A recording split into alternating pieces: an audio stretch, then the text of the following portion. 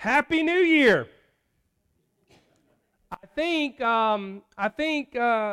as we come up on Christmas Day and Christmas Eve, we need a reminder that it's a Happy New Year. If you don't remember or you aren't aware, today is the fourth Sunday of Advent, and the season of Advent, if you don't follow the Christian year, the season of Advent kicks off the Christian calendar. And so on November 29th, which was the fourth Sunday away, I guess, from Christmas, that began the Christian year. And while the dates on our calendars didn't change, unfortunately, because who wants to see a new year come quickly, right? It's still, for us Christians in the church, the body of Christ, it is a new year. We are in a new year, so I'm going to say it again. Happy New Year! That's what I'm looking for. It took you a moment, but you yes, good. So, and as we've been discussing, we've been talking about during this series, if there was ever a moment, a time to reset, a new beginning, it is 2020. It would be this year. And no matter where you are on the spectrum of 2020, it cannot hurt to think about a fresh start, a refresh. And that's exactly what Advent, the season of Advent, gives us as we prepare for the coming of Christ. It's a new year, a fresh start. And so over the last few weeks, we've been talking about how we can make this a new year. And so we talked about this being a new year of awakening. For some of us, this whole year, 2020, has been one long wake-up call. You know, a lot of it, suddenly all of our routines, our ways of doing things, they were turned upside down, possibly completely taken away. And at least spiritually, we had to, take our own responsibility for our walk with Jesus.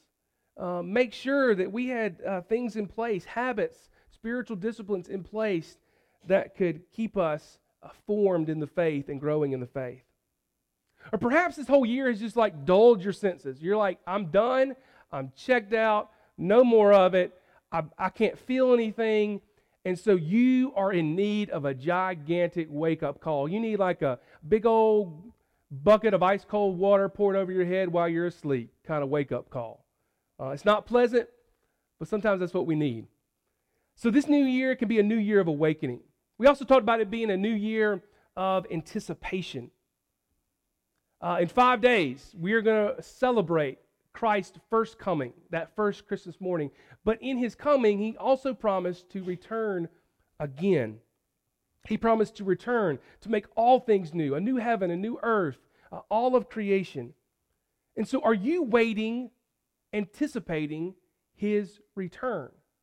Not with fear, not scared of Christ returning, but how are you actively living out your faith in such a way that you are anticipating Christ's return, that you would be ready? This new year can be a new year of anticipation. Last week we talked about this being a new year of repentance. We looked at the story of Joseph learning about Mary's pregnancy from an angel, and obviously we're going to get into the story of Mary's perspective on that in just a moment.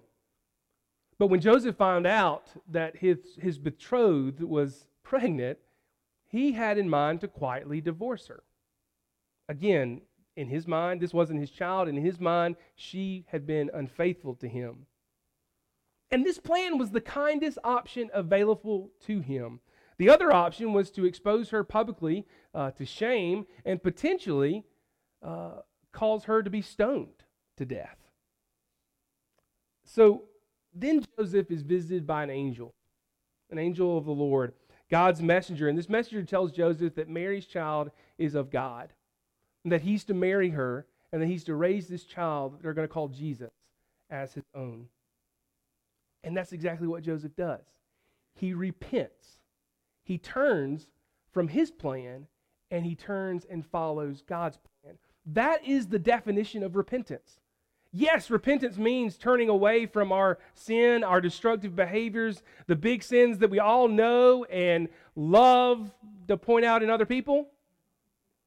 But repentance is at its core is a turning around from the way we were going and turning towards God. It is realizing that our plans on the surface may seem good, just like Joseph. Joseph's plans seemed good. They were the kindest option available to him, at least in his mind. But they weren't God's plans. So we stop, we turn around, and we follow God. Where in your life do you need to repent? Where in your life do you need to cease those destructive behaviors and turn and follow God? What path are you on right now that seems good, but it's just not God's plan? We're called to repent. This will be a new year of repentance. And so we come to today, the fourth Sunday of Advent, and we read the story about Mary learning about her pregnancy. This is going to be a pregnancy that's not going to make biological sense, okay? But it will be one from the Lord. And this child will be the Son of God. And Mary's response is what I want us to focus on today, as I want to suggest that along with all that we've already talked about, I believe that this year, this new Christian year, can be a new year of faith. A new year of faith. Just as Mary responded to the angel's message with faith, we are to respond to God's calling on our life with faith. And faith is not simply just belief. We aren't to just simply believe that God exists. Hopefully you're here today because at the very least you believe that God exists. But here's the thing. The devil believes that as well. The devil, that's why he fights so hard, because he knows that God exists. So it's more than just belief. Faith is more than just belief. It's not all that's required. Faith is belief plus trust. Belief plus trust. It is a deep belief in God that no matter what God asks of us, what God requires of us, we trust Him.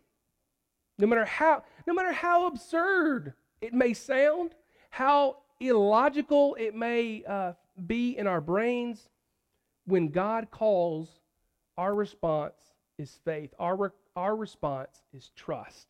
We believe, we have faith, just like Mary. I want you to hear again Mary's response to the news from the angel. Again, Mary is not married. She's a virgin. This biologically should not be happening. Yet the angel tells her that she is going to have a child. And not simply a child, but he's going to grow up to be the Savior of the world. And after all that information, Mary says, I am the Lord's servant. May your word to me be fulfilled. I am the Lord's servant. May your word to me be fulfilled. I mean, I'm blown away by Mary's response. Here is this teenage girl from Nowheresville in Galilee in Israel. Unmarried, probably uneducated, learning that she is carrying a miracle from God inside of her, and that miracle will not only change the world, but will save the world. And her response is, I am the Lord's servant. May your word to me be fulfilled. That is faith. That is belief plus trust. That is, listen, I don't fully understand. I don't fully get it. It doesn't make a lot of sense to me, Lord. It's not logical, but I trust. I trust in the Lord. I trust in my God, so may it be to me, in me fulfilled. Listen, can anyone with absolute certainty say that if God came to us with an absurd word, crazy, illogical plan that doesn't make sense to us, that we could respond with the same amount of faith that Mary did? I don't know if I could, honestly. I don't know. And maybe we don't know, we won't ever know until that moment arrives. But perhaps that moment has already arrived. Maybe God has already been calling you into something And we've just been sort of placing it on the back burner because it just doesn't make any sense. Why, Lord? Why me? But this year, this new year could be a year of faith if we allow it. I don't know about you, but I feel like we are just surrounded by bad news. Anybody with me? Amen, right? Bad news all the time. Maybe 2020 has just been one of those years, but I think it's before 2020, right? There's been bad news all the time. We've been surrounded by it. Our news focuses on the bad news rather than good news because the bad news gets more clicks, right? That gets more attention. Our lovely political ads lately, and we all go, yeah, have been heavily bent towards the negative.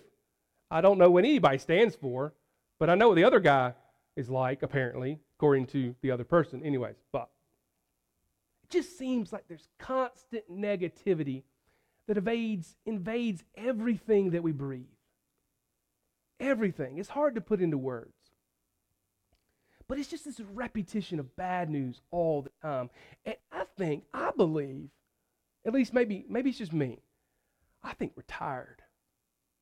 I think we're exhausted. I think we're fatigued. We're almost in like survival mode. And I think sometimes in that exhaustion, we lash out. We often lash out to those that are closest to us because they're available, right? I love you, honey, but listen, I got to get this out. Bam. We may not think like that, but that's how we operate. We lash out online. I mean, we try to, we like to be keyboard warriors for this side or that side, depending on whatever side we feel like needs defending. We lash out at God, asking God, why? Why? And sometimes we just flat out turn our backs on Him. What if instead, in our fatigue, in our tiredness, in our survival mode, in our exhaustion, we just simply surrendered? We just said, listen, I'm not giving up, but I'm giving over. I'm giving it over to God. I can't control most of what I'm upset about, so I'm just going to surrender. It's a moment where I say, I trust you, Jesus. I put my faith in you, Jesus. I don't understand everything. It's not always logical to me, but I'm giving it over to you because I am flat out exhausted. I'm tired. Faith is belief plus trust. And part of that trust is giving over our frustrations and our tiredness and our plans and our control over to our Maker, our Father, our Heavenly Father.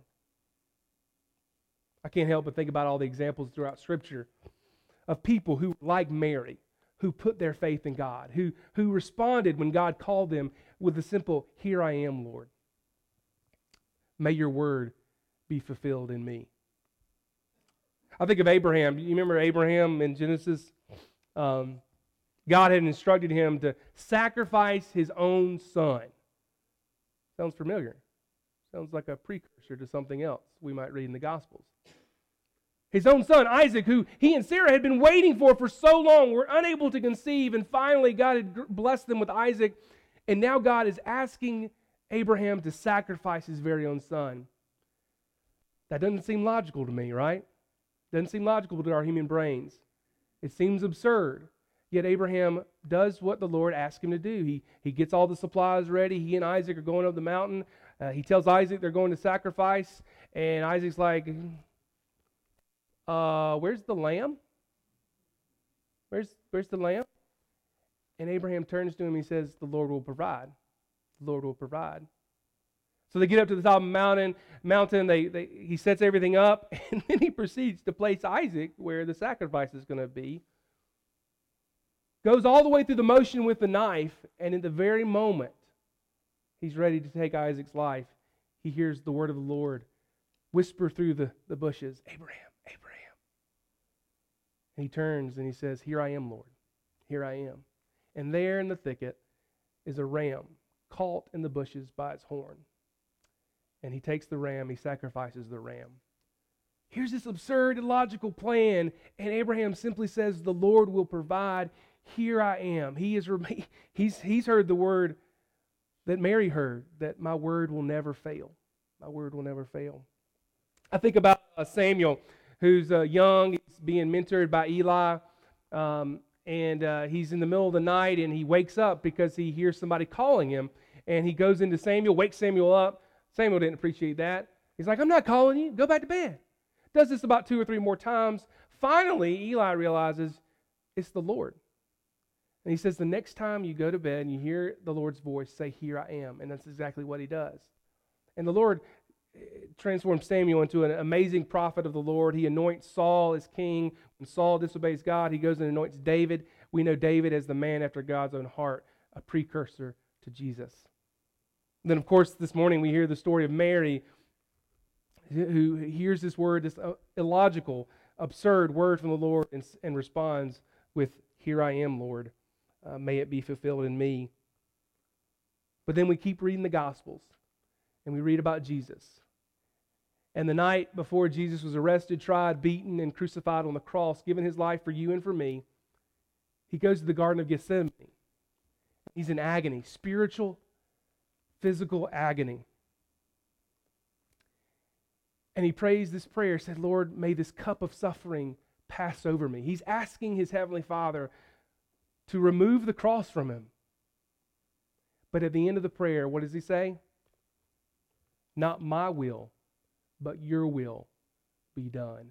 May this word be fulfilled in me. Jesus ended with faith. He ended his prayer with faith, belief plus trust. Maybe he learned that prayer from his mother.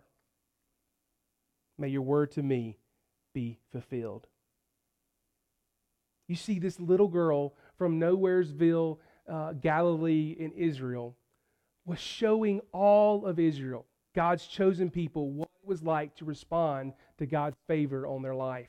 And today, she is showing us, the church, the body of Christ, how we are to respond to God in faith. So let me ask you, where is God calling you?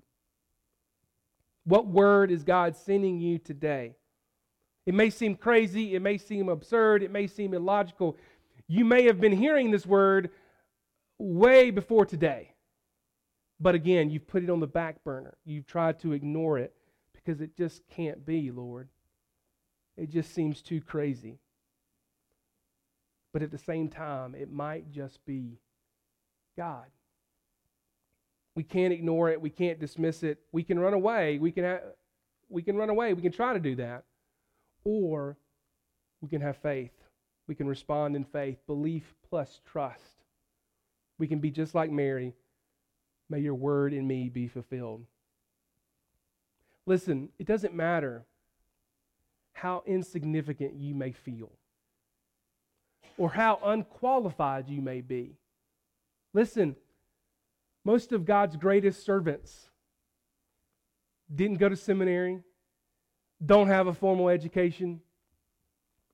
None of that matters. It doesn't matter where you came from. It doesn't matter what you've done. It doesn't matter your status in life. Mary is proof. This little teenage unmarried girl from Nowheresville is proof that God can and will use anybody. We just have to respond in faith. Our choice is either to dismiss God or to follow God in faith. My prayer is that we would be just like Mary, willing to say to God, may it be, may it be, may your word be fulfilled in me. Remember, I love you. God loves you. Amen.